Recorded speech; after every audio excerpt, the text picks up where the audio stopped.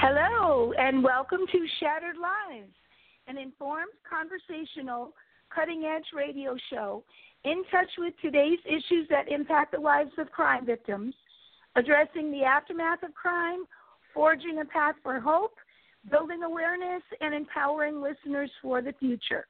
This is Donna R. Gore, a.k.a. Lady Justice, your host, with my co-host Delilah Jones, president of ImaginePublicity.com, welcoming you to today's show and to our library of weekly archive shows. It is our goal to make a difference. And so with that said, yes, indeed it is our goal to make a difference. We had a very important show today. We have a state outreach coordinator that we are featuring in a very special family. We do this show as a public service, and I want to let you know that it is available to all state outreach coordinators if they so choose. I think it is a good vehicle, and we're so glad to feature Lisa Valentino today to speak about her sister, Allison Jackson Foy, and we will bring Lisa on in just a moment, but want to say good morning to Delilah. It's nice to have you back as a co-pilot after 2 weeks, and thanks for being back with me. Good morning. It's great to be back as always, and you're right. This is an important show on many levels, and I've known Lisa for a long time with working with Q. And I think she was probably one of the first people that I met, and her sister's case just really touched me at that time, and still has. And unfortunately, there has not been justice served in this case. So we're going to get into all of that later. But I would just like to let listeners know a little bit about Q Center for Missing Persons, of which we're all involved in, and we're all 3 state coordinators. It's a nonprofit agency out of Wilmington, North Carolina, that actually does boots-on-the-ground searches, many very, very complicated searches for missing persons. I do have to say that they're one of the few organizations like this who don't pass judgment on missing persons. Every missing person is important, no matter who they are, what they've done, who they know, what their lifestyle is like. It doesn't matter. Those cases, everyone is just as important as the other. But in order to do these things, there's always something going on to raise money, because the families are not charged for these searches. They're very expensive to do. To work on the cases is expensive. To run any nonprofit is expensive. But there are several fundraising events that we have all gotten together on. Lisa has set up actually a GoFundMe, which will celebrate Monica Caison's birthday, which is August 24th, the same day as mine, by the way. And then I also made a Facebook event to gather 100 people to donate $24 to celebrate the 24th. And, it's doing pretty well. I'm not sure, what Lisa's GoFundMe, I haven't checked it lately, but I think it's doing very well too. So we're always looking for people who are interested in this issue, who are maybe outside the realm of a family or someone already involved, that the general public or a big fat benefactor would be great to step up and help us fund this organization so we can continue to do the services that we do. Yes, absolutely. And I agree with everything you say. And I think the first statement you made with regard to this organization, being, stepping up to the plate and giving 110% and being non-judgmental regardless of who is missing is so important. If we could emulate that, all of us in society, I think we'd have a much better populace. Well, one other thing I want to bring up before we get into this any further is the fact that something that you personally have done, and you are a co-author of one of the Grief Diaries books. The Grief Diaries has printed or published a whole series of books on how to deal with particular loss, and yours is surviving loss by homicide, which a lot of other authors got together to tell their story in a really, really cool format. I was very pleased to see the format when the book came out. But I guess the most important thing I want listeners to know is that a percentage of every book sold of Surviving Loss by Homicide, a donation goes to Q Center for Missing Persons. And I think that's very generous of you and very generous of the publisher to do this. Well, thank you. And again, it's a labor of love, and it's still another way that we can give back, and and it helps other people, because people going through homicide and people going through missing persons, of which there hopefully will be a future book in this series, which will be very valuable. And we're hoping that Monica will also be able to participate in that. It is so very important. And I just had a very successful event this past Tuesday night, and I'm hoping. So please tell people out there to purchase and to read it. It can be purchased on Amazon, and do write a review, because that also helps as well. So maybe we'd like to have Lisa come on, and you could start off right off the bat to tell us a little more about your event. Lisa, welcome to Shattered Lives Radio. We're honored to have you as a guest and part of our family on this radio show. Well, I'm honored to be here, and thank you. Excuse me. Thank you for having me. Our pleasure. Thank you. Our GoFundMe page is called Project Left Behind, and really what it is one of the things that people always ask me is, what really is it that Q Center? What is it that they really do? And it's very easy to speak about it, as you've just said, but one of the things that Monica and I have bantered around and talked about was actually, giving people a real-time, real-life experience of what actually happens on a search, at a conference, on the road tour, and putting that up and out there for people to see. And in order to do that, we need some decent equipment. And so my project this time around, is very simple. It's trying to raise $1,600 to purchase the equipment that we would need to actually have people film on searches and all of that, and put it out there online and in the public eye for people to see, so that when they're going to donate, they could see a little bit more of where their money goes. I know for me, when I give to a charity now, I don't know any other charity like you, where nobody gets paid. A lot of nonprofits, people get paid to sit on the board, or rather, run the everyday operation of the organization. And nobody at Q receives a salary, including Monica, at all. So all of the monies that you donate go directly, like Delilah was saying, for the search, and for anything else. And so you can go to that GoFundMe, and it's called Project Left Behind. And even Delilah, your $24, I mean, that's an awesome thing to do as well. Certain people who can't get out there and physically search, or maybe be a state coordinator, if you do have $1, $2, whatever it is laying around, I always say every little bit helps. Absolutely.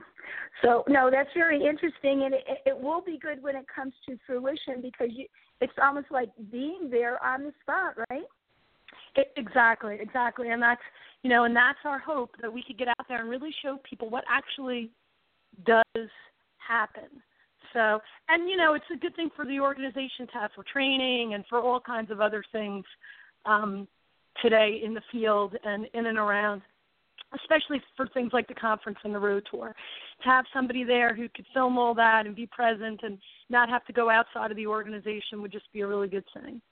Right. Well, we wish you well with that endeavor. Delilah, we wish you well with yours. And I'm hoping to sell a bunch more books as well. So we've got a lot of good things going on. It's like we don't have the ability to give to everything, but we're giving you a take your pick opportunity here, everyone. And we're hoping that even if people aren't invested in missing persons or homicides necessarily, one of these things they will key into and say, oh, I really like that. I'm going to do that. So let's do that. Let's pass this podcast around so we can get more buckaroos, as they say, you know. But if I were to write a blog about this show, when we talked about doing this, Delilah and Lisa, I kind of framed it on Facebook as there's a time for patience and there's a time for progress. And I think that's what this show is going to encompass, in that it has been, it's been 10 years since the tragic passing of your sister Allison from July 30th, 2006. And I think you've been very patient with the system and doing everything in your power to try to help push things forward. So I think, before we get into where things stand right now, it's always good to take a look back. And particularly, I think photos really say something. So before I have you give an overview, we put up the photo of you and your dad and Monica. And unfortunately, I want to, again say we're still very sorry about the passing of your dad. Thank you. He was so invested in having this come to fruition. And I know it's just a heartbreaker, but I think you're carrying on because of him and because you wanted to see this. Can you tell us the photo that we have with you and Monica putting your hands on your dad's shoulder? What was that about? And then maybe bring us back and give us an overview. Sure. So that photo was taken, and you're jogging my memory, but it's got to be at least probably 3 or 4 years ago. Every year on the anniversary or around, we've tried to do some type of awareness to remind people locally in Wilmington that this is still an unsolved homicide and that answers are still needed. And so that particular photo, the Q Center had gotten one of a billboard, which was electronic, to donate specific space and time for Allison and Angela Rothen, the other young lady who was found next to Allison, who went missing a year after Allison. Their poster up on a big billboard saying that, this is an unsolved homicide. Here's the phone numbers to call if you have any information. And so that moment we were standing in front of the billboard with press and with law enforcement, and that moment where our hands are on my dad's back is when the billboard went live. And my father was a very stoic man. He had a heart of gold.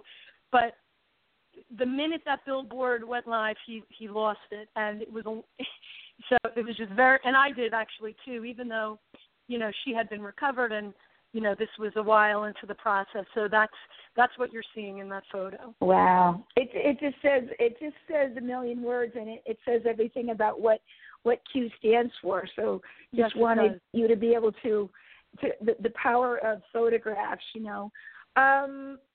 Well, let's take us back for an overview with regard to the circumstances in case some of our listeners are not aware. Can you give us, an overview of what actually happened with Allison?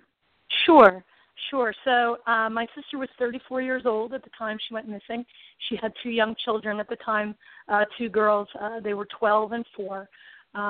She had been struggling in her life a little bit, just to give you a little background on her, but I believe she was coming out of that and making some decisions and on her way to doing better. She had just started a new job as assistant manager of the Holiday Inn in Wilmington, North Carolina. And my family is all back here in New Jersey and New York and Long Island, but she had moved to Wilmington to try to better her life a little bit. And so she had gone out after her shift, after working at the hotel, to celebrate her new job with a friend, and she went to a place called Junction Pub and Billiards, which is on Carolina Beach Road in Wilmington. And she had had a couple glasses of wine, and her friend had said to her, you know what, it's really not a good idea for you to drive home. You know, let's call you a cab. So really trying to be responsible and do the right thing. Her friend asked the bartender to call a taxi, and from all accounts, what we believe to be true is a little bit later on, 5 minutes later, a cab driver walked in, which is unusual to begin with, and said, did somebody call a cab? And my sister's friend, Chris, said, yeah, we did. And Allison walked outside the bar, and that was the last that she was ever seen. 2.5 years. And nobody escorted her outside, you know, to get into the cab, right? She went by herself. That is correct. And we have heard conflicting stories because, of course, you know how that happens. You know, some people said, oh, we saw her sitting outside crying on the curb. But everything over these past 10 years that we've come to believe and believe as the truth is that we do believe that she got in a cab. Yes.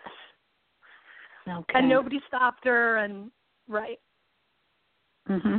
And in fact, the last time that you spoke with her, I was reading, is this correct, that you were holding a birthday party, and it was kind of a brief conversation, and you said, well, you know, I'll kind of talk to you later, and is that right? And yes. Describe yes. what her mood was in that last interaction you had with her. Donna, my family and I are very close. We're a very close-knit family. There were 4 of us growing up. Allison was the youngest of 4. Every year, my brothers and sisters and I take an annual trip somewhere with our families. At that time, one of the places we had been going to a lot was New Hampshire to go hiking in the White Mountains. We rent a house, etc. So my daughter's birthday, Emily, usually falls on that week that we leave to go.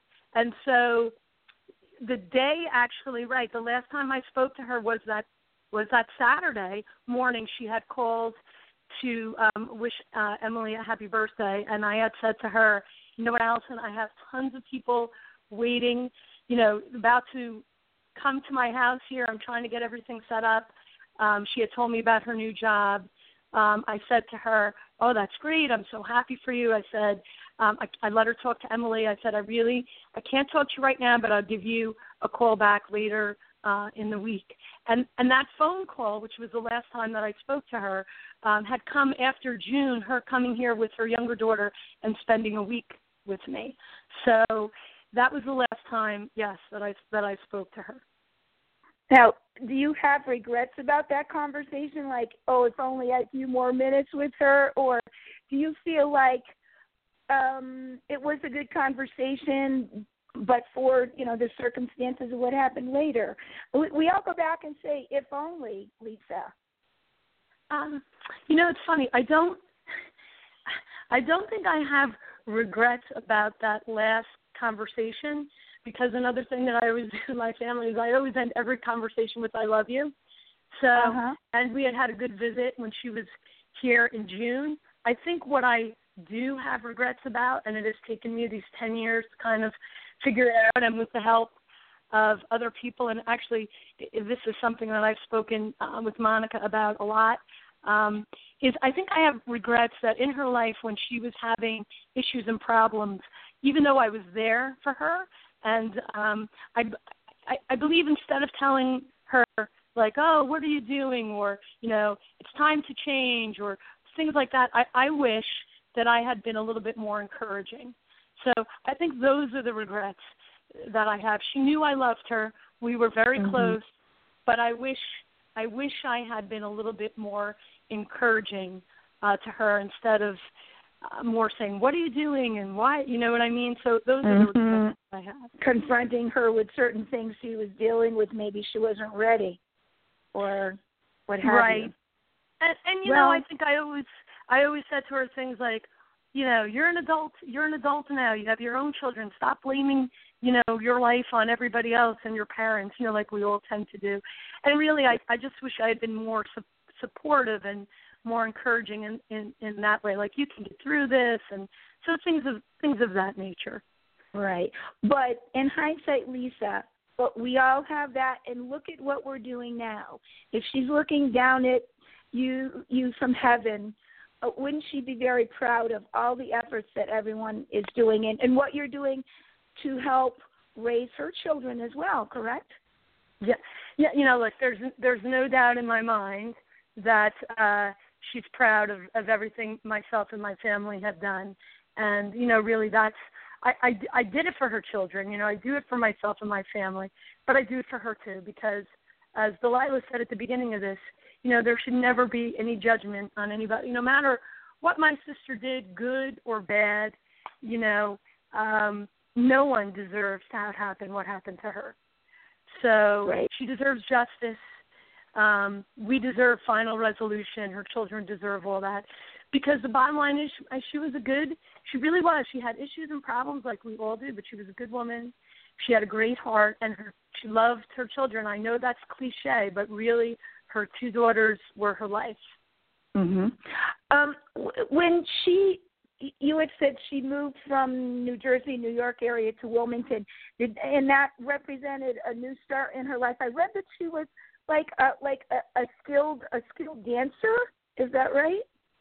Yes. My dad owned a dance studio, a music and dance studio. He was a musician, so he played in bands and he taught piano and keyboards and things of that nature. But the other part of his business was he opened a dance studio too, along with teaching the music. And so we all grew up in that business, and we all were dancers. My older sister owns that studio today, but Allison was an accomplished dancer and dance teacher, and also gymnastics. And when she moved to Wilmington, she continued coaching gymnastics. And in fact, today, her daughter Courtney, who graduated college in May, that's what Courtney does. She's a gymnastics coach and hopes to open her own business one day. And she was a very accomplished gymnast in her own right as well.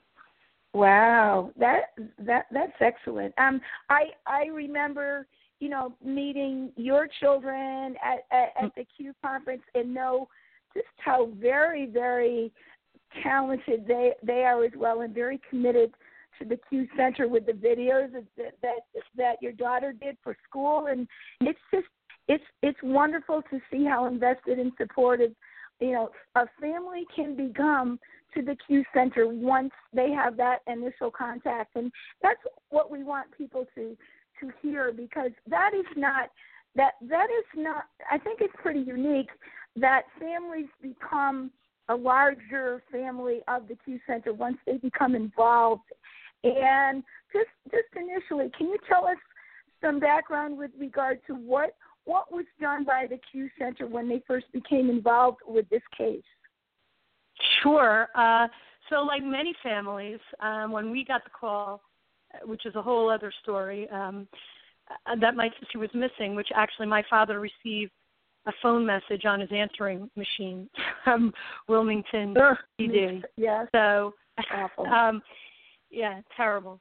So, my father called us, and, immediately we were coming home from our vacation in New Hampshire, and all of us caravanning in our different cars were like, okay, we have to fly down to Wilmington. So we left all our kids at my sister-in-law Jackie's house, my brother's wife, and we drove to where he lives in Delaware from New Hampshire, left all the children there. My husband was also there to help. I couldn't have done any of what I've done without him allowing me to do all the trips and be here to take care of our children. But we flew down, the four of us, my brother and sister and I and my dad, and we were in Wilmington initially for 10 days.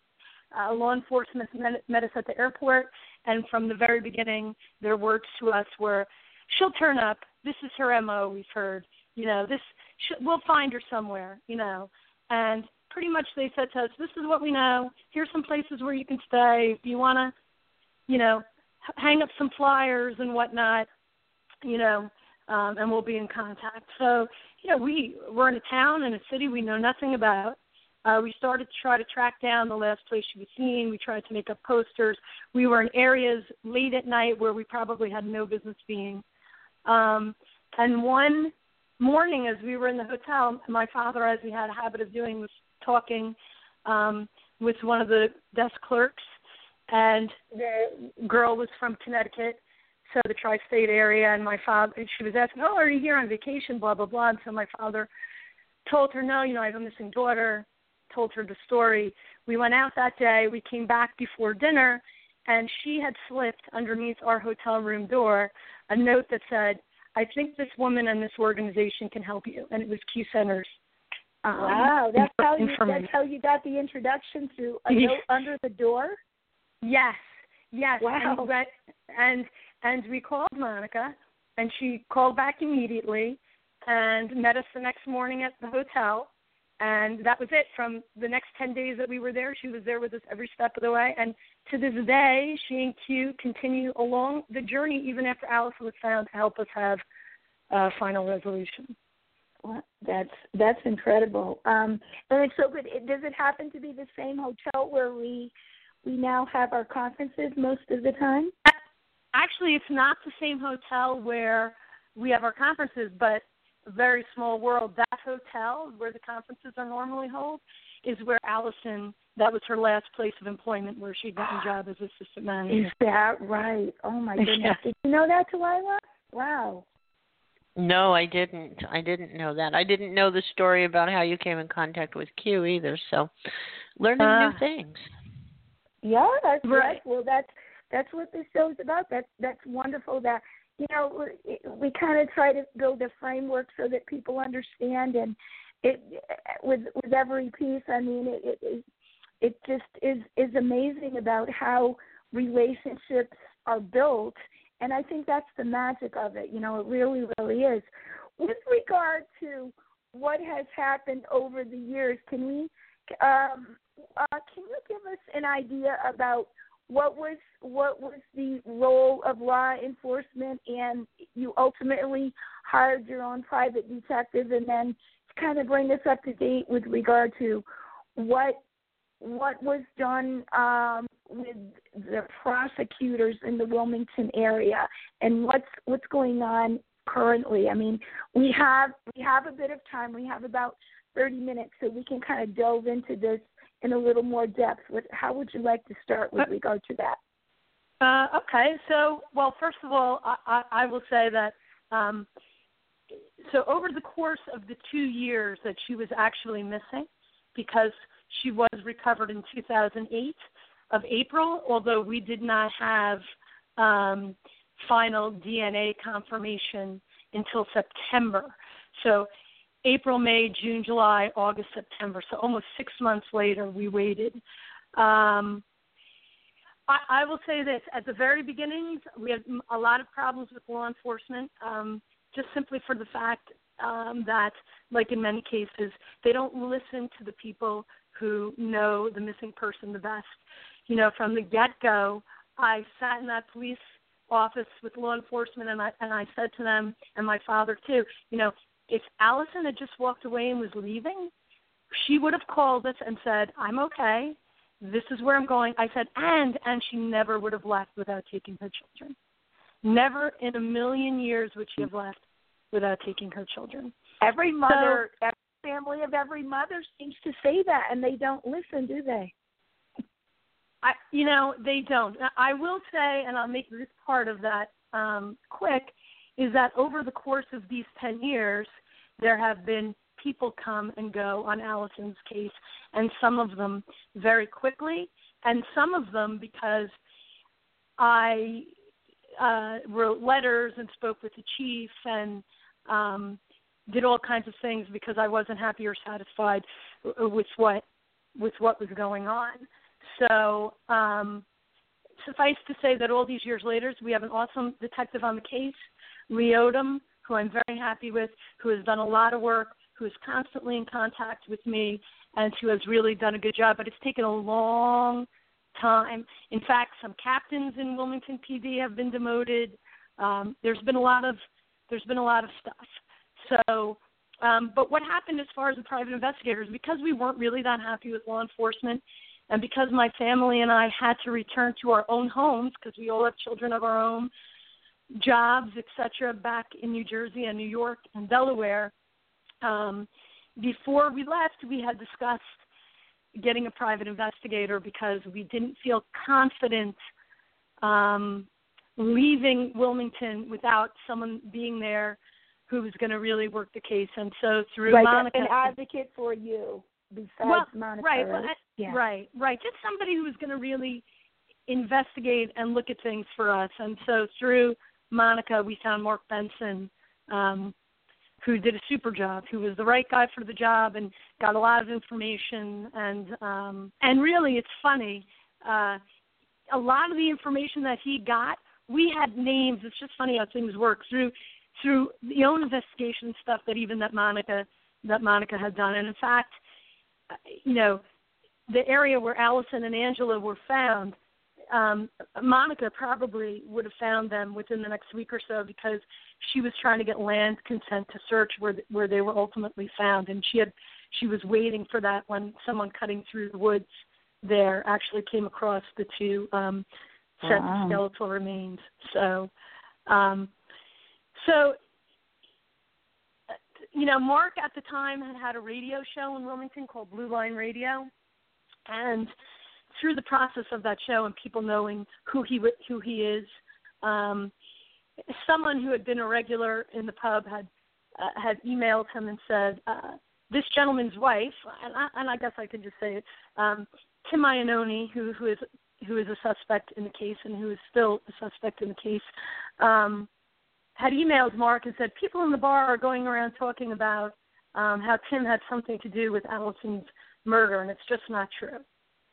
That set off a series of emails and talks and a whole investigation into Mr. Iannone, who is currently in prison for a violation of parole and some other things. But he had a past of picking up prostitutes and beating them up and all kinds of other unsavory things.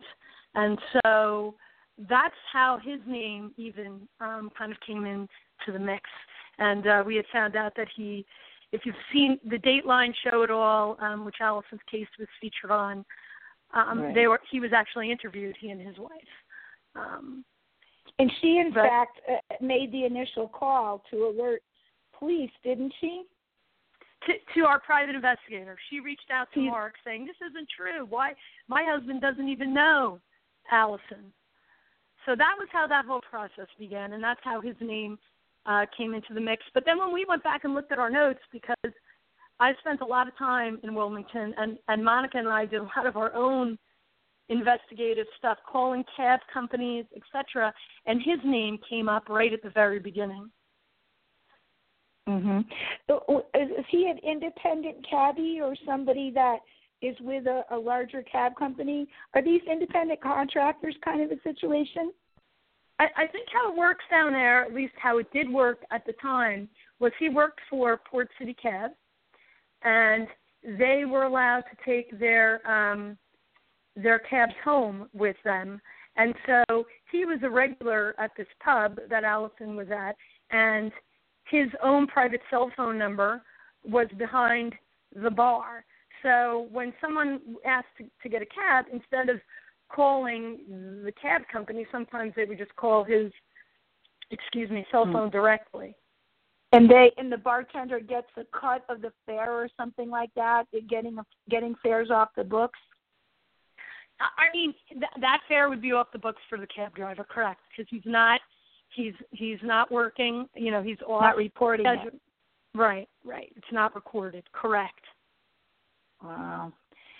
And do you think this guy could be classified as a predator? It sounds like some of the things that he did would definitely fit the profile of a sexual predator who is preying on women, whether they be prostitutes or whether they just be alone in a vulnerable situation.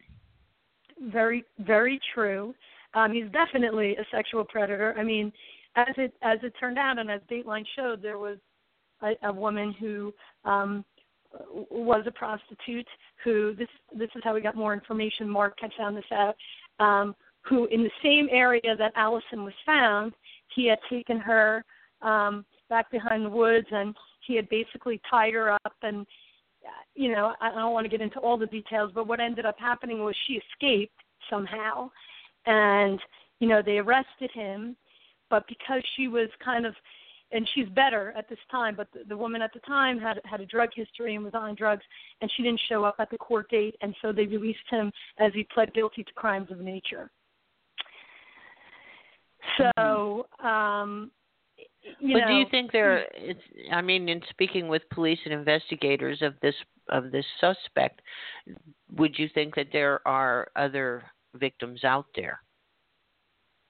My feeling has always been, and we've talked to some experts on the subject, that there was two. There was Allison and there was Angela, and I would have I have reason to believe that there are possibly more, and so do these other experts. But, so he's a serial killer potentially. Well, now that depends on your definition of serial killer. But, there's a lot of unsolved homicides still in Wilmington, and a lot of them are of young ladies. And I really do hate to speculate, but I would say, in my honest opinion, it's not out of the realm of thinking.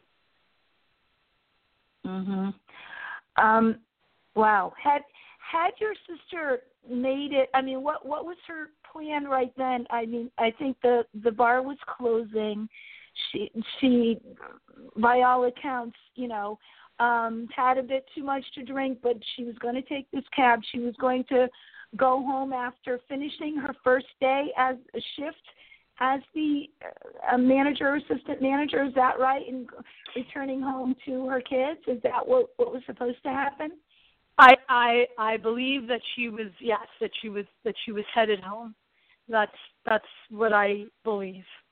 Mhm. And was she working like this is a new job, and she was working like the 3:30 to 11 shift or morning shift at this job? No, I think at that particular time she had a later shift. I don't know if she left work.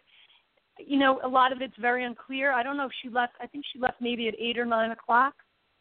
And I think she might have stopped somewhere along the way, right, and then went to meet her friend.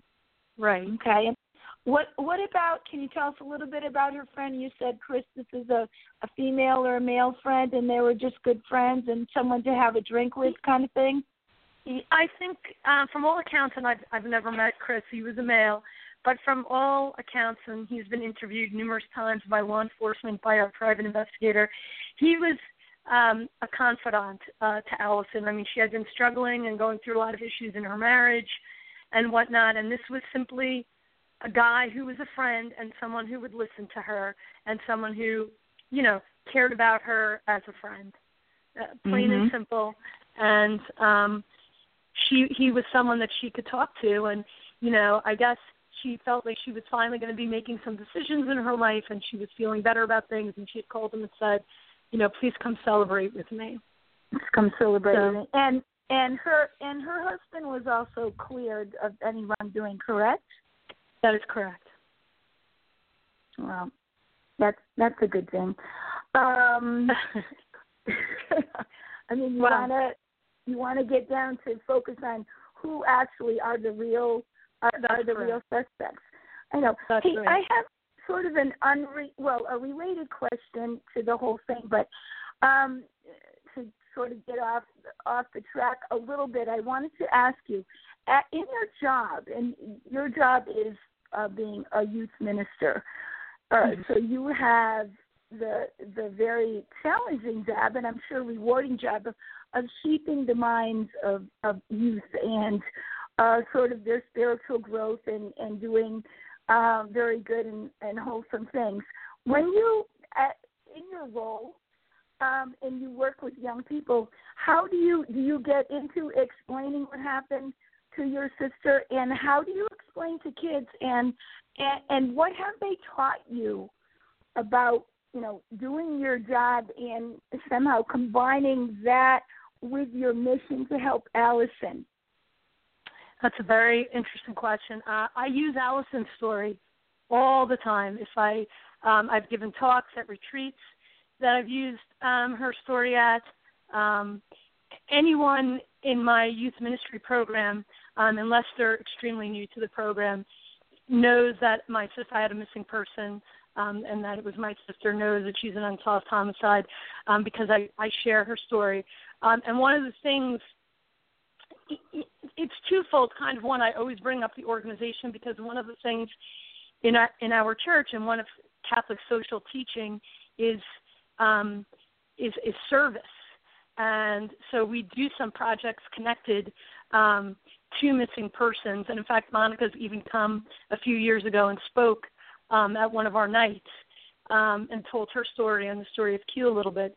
But the other thing, and this is the big thing, my sister, I'm a person of faith, and my sister, her life and how it ended was tragic. It's a terrible thing that happened to her, and it's heartbreaking. And for the longest time, I couldn't come to grips with what really the tragedy was. And I remember standing at the site where she was recovered and just kind of being in prayer and asking God, and it came to me, the real tragedy of my sister's life, and I think a lot of people have this, is that she never really understood that she was loved and that she was worthy of being loved. And I think she had a lot of people come in and out of her life, that when someone really did love her, she couldn't really accept it or handle it. That's one part of the equation. And the other part is that she really never thought she was worthy of God's love. And so for me, that's the greatest tragedy of her life. And what I try to tell kids, even locally in my town here, we deal with kids who have tried to commit suicide or have committed suicide or who have issues and problems at home. And one of the things that I try to share through her story is there's so much good in you. You're loved, and you have to understand that you're loved and that you're worthy of being loved, and you have to accept it. And so that, for me, is really the story of Allison. And that's the greatest tragedy in her life, is that she never got that. And so I really believe that. And so I think that could be a metaphor for many, many stories of homicide and missing persons, and it is it's profound, and it's very true. So I'm so glad you are sharing that. And what have you gotten from the kids as a result of sharing that? Is there hope in our youth? Yeah, you know what? Working in my job and with the teens that I work with every single day, I am extremely hopeful. Teenagers today and young adults do not get enough credit for what they're capable of. And I have seen them take things on that you never would have thought they would have been able to. And if you share with them and you give them opportunity to do things, they jump on board because they want to make a difference. They really, really do. So one of the things we do in my church that I really wanted to get other churches and faiths involved in, it doesn't matter what denomination is, we do something in January every year called Project Prayer for the Missing. And we have a website, projectprayerforthemissing.com. Families, Q families can sign up, and they ask for prayer, and they share their story. And one teen in our youth group is assigned a missing person in a family, and every day in the month of January, they pray specifically for that missing person and their needs. And then in conjunction with that, every Sunday, after all our masses, we do something called Quarters for Q, where we collect spare change from the parishioners at our parish for the Q Center organization, and then all monies that are donated go directly to Q. Wow, that's great too. Excellent. It just, it comes full circle, and I just wanted to know. I see that there are so many good youth. For as many bad things as we hear about in the news and we see online, right, there are those very, very good situations that never get reported, and that's why it's so important to bring these things out, Lisa. Yeah. We have about 15 minutes or so, and part of this show is we want to bring people up to date in terms of, I don't know if you've had, your patience has been tried. You've jumped through all the hoops. You've contacted everyone that you need to contact. You've done your due diligence, but yet there are barriers standing in your way to get justice. Yeah. With regard to the particular prosecutor or DA, I know you have your opinion as to what has happened, what is not happening. How would you like to frame that for our listeners, and what would you like to have happen, and what would you like to do personally at this juncture, Lisa, for your sister? Well, I'm going to be perfectly honest. The first thing is to say I would never want someone who is not responsible for what happened to my sister to pay ultimately for something that they didn't do. And with that being said, from the beginning, I believe this has been a very solvable case. I believe that a lot of leads and a lot of suspects have been gone through and looked at, and I believe there still remains one very strong suspect, and really the only one, and that is, Mr. Iannone. Regardless of anything, like I said, he is in jail for something else. So what I would like to see ultimately is I would like to see him charged with the crime, and I would like to have my day in court. That's what I would like to see. I understand that the case is a lot of circumstantial evidence because Angela and Allison laid on the ground for almost, 2 years in Allison's case, a year in Angela's case, and any DNA evidence was, completely destroyed. But I believe that there's enough witnesses and there's enough evidence of other types to see this brought to trial. I have, one of the things that I've worked so hard on in these 10 years is keeping in contact with everybody, and even from afar. I don't live in Wilmington. I live in New Jersey. I work. I have 2 children. I'm married. I have my husband. But I've worked very hard at this, and I've been patient. When I've been asked not to do things, I haven't done them. When I've needed to do things, I have done them. And I don't know what the holdup is. I don't know why they're so afraid to move forward with the case. And the only thing that I can think of is that this DA, for whatever reason, maybe doesn't want to prosecute unless he's definitely sure that he's going to get a conviction. Down in Wilmington, district attorneys are elected. I don't know if it's something political and he wants to get as many wins as possible so that he can go on to the next big thing in his political career. I don't know. What has been your most recent conversation with them and your impression, of late? They're looking at the case. They're always looking at the case. There's a few more things they want done. And there's always a few more things that they want done. And I don't know how much more there is really to do. And, the longer you wait, the older the case gets. People's memories fade. More witnesses leave and aren't around. More people involved. The bar isn't even the same name anymore. So I don't, I'm not sure what the answer is. All I know is that, the case has been brought to Quantico and experts have looked at it there. It's gone through VICAP and experts have looked at it there. And most people seem to be in agreement, and outside of a confession, which we've never gotten, and I don't know that we ever would, that's kind of where we're at.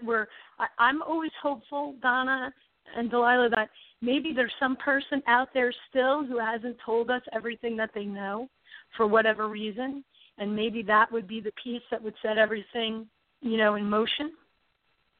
Do you get the sense that somebody is fearful, like maybe some other patron from the bar or in that network of, people that were in the ladies of the evening trade or what have you?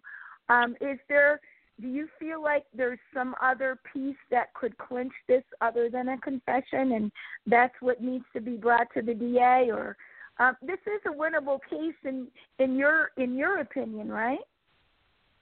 It is, and again, I'm always very cautious. I want to see the right person brought to justice. I mean, he has always been a person of interest.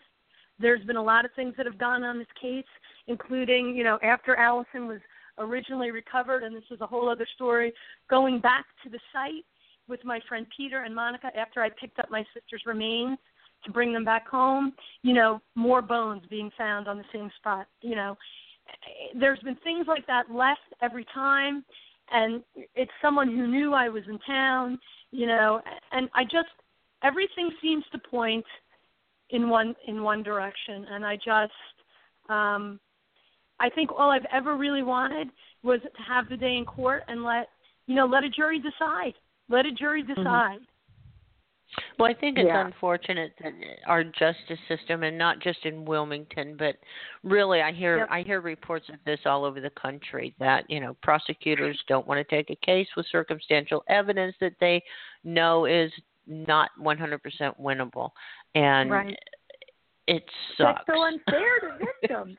It is very unfair. It's unfair to hundreds and hundreds of people all over the country that they'll either accept a plea bargain or, we've become a bargaining system rather than a justice system.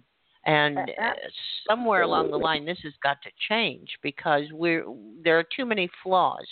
And by allowing someone like this to continue to be free within society, I understand he's in jail now, but how many other victims? I mean, I would venture to say there are so many. This is the tip of the iceberg for someone like this. Right. Absolutely. Right. And how long is he going to remain incarcerated? He doesn't have a life sentence. Is this a probation violation and he gets out soon? I would, it's probably somewhere in my files. I have written down when he's due to be released, but I would say it's in the next year or two, is what I would say. And, the DA has been very, very honest with me. He said to me, there's no statute of limitations as to when we can bring someone to trial. That's, kind of been his response to me. But you hope you live long enough to see that day. Right. And I mean, the buck gets passed and passed. Right. The one thing my father had said over these 10 years was, I hope before I close my eyes for one last time that I get to see justice for my daughter. And, unfortunately, he didn't get to have his day in court, but I promised him, that whatever it takes, and for as long as I'm here, I will see this through to its end as best as I can. Mm-hmm. So. How long are the periods in terms of DAs serving there when they get elected? Is it like a 4, 6, 8-year term? I don't know if it's 4 or 6, but this is like the second or third time that he's been reelected. Oh, boy. So, that doesn't really bode well. Is there and the importance of having somebody outside, is this detective that you're very pleased with, was this an independent person that was not affiliated with the Wilmington police that you've always had that has been very helpful? He's a homicide detective, and originally he was on Angela Rothen's case originally, the other young woman who was found next to Allison. And so through the years, what ended up happening is when the last detective was kind of removed and left Wilmington PD, Lee was given both cases. And he's a very thorough investigator. He's a good man. He really cares. And, he's still on the case with you.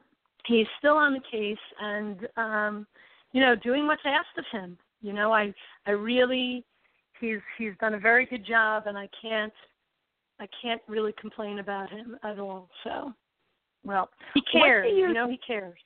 Well, that's half the battle. If they care and they get invested, what do you feel like? Is there recourse for you and your family, Lisa, in this situation as it stands now? Well, I guess what would be my recourse? I think the only recourse that I would really have is unless I continue to be patient and maybe try to put some pressure on the DA. The only other recourse I have, what I guess would be a civil suit, right? Much like the Goldmans did with OJ, but, I'm not really prepared to take that on right now. I mean, time will tell what happens.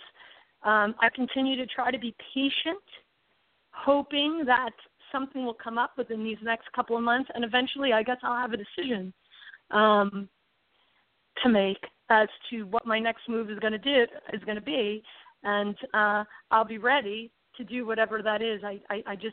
I'm waiting now. I'm kind of being a little patient, waiting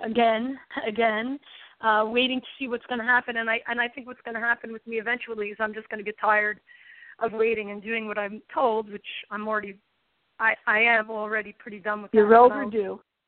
I'll continue, and then I'll just do whatever it is that I need to do. If I need to come down there and make a stink, if I need to,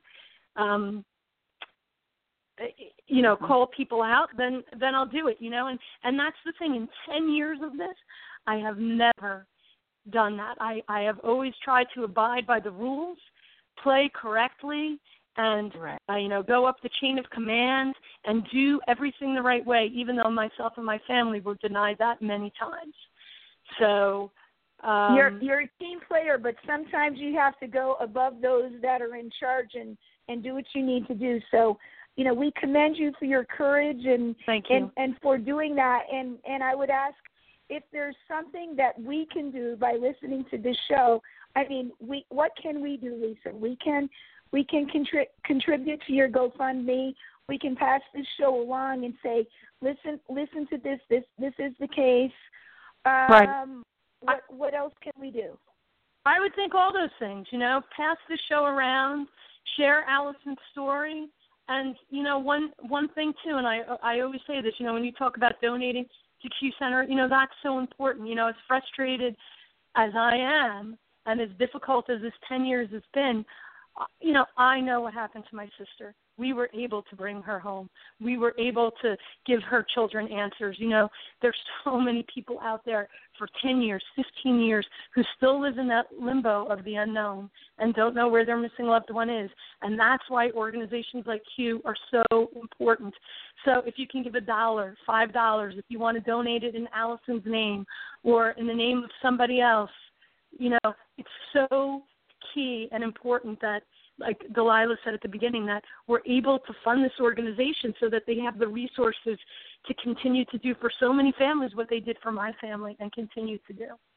Right. And is there a way that when this case is put to rest, how do you intend to memorialize your sister, to carry on her name and her life? Do you have something planned for the future? I think one of the things that I'll always do, and I haven't long term like that given it a ton of thought. One of the things that I try to do daily to honor Allison is to be involved, with Q Center, to be a state outreach coordinator, to do whatever I can to help other families in Allison's name, really, in Allison's name. Because I know how important that is. Yeah. Well, I just have to say that really and truly, Allison has left such a legacy for all of the people who are familiar with her case and for all the people who have come in contact with you and your children. Something's coming through here, and I think it's the old adage, when something bad happens, something good comes out of it. And you've really, really gone the extra mile to make sure that happens. So I truly believe that she would be super proud of you. Well, I appreciate that. I do, and I agree with you and that old adage. And, throughout this journey, there have been many graces disguised, and I'm always thankful for all of that. A life-changing event that really changed my life and the life of so many. But there has been good that has come of it. But if I could change it, of course, I would take my sister back. But I think we all would. But yeah. So for those that are listening, please do listen to the show. And Lisa, as events unfold and you feel that they're significant, you have an open invitation to come on this show again for the benefit of Allison and for others, okay? So I think with that, unfortunately, we have to close out this edition to Shattered Lives. It's been a wonderful hour. I hope we have painted a sufficient picture for you, and please do circulate it. So thank you very much, Lisa. Let's stay in touch. Delilah, thank you again. And So everyone have a wonderful, rewarding weekend. Be sure to support Olive Q's events, and we'll say good day for this edition of Shattered Lives Radio. Until next week. Thank you, Lisa. Thank you, Donna. Thank you, Delilah. Thank you for all that you do for others.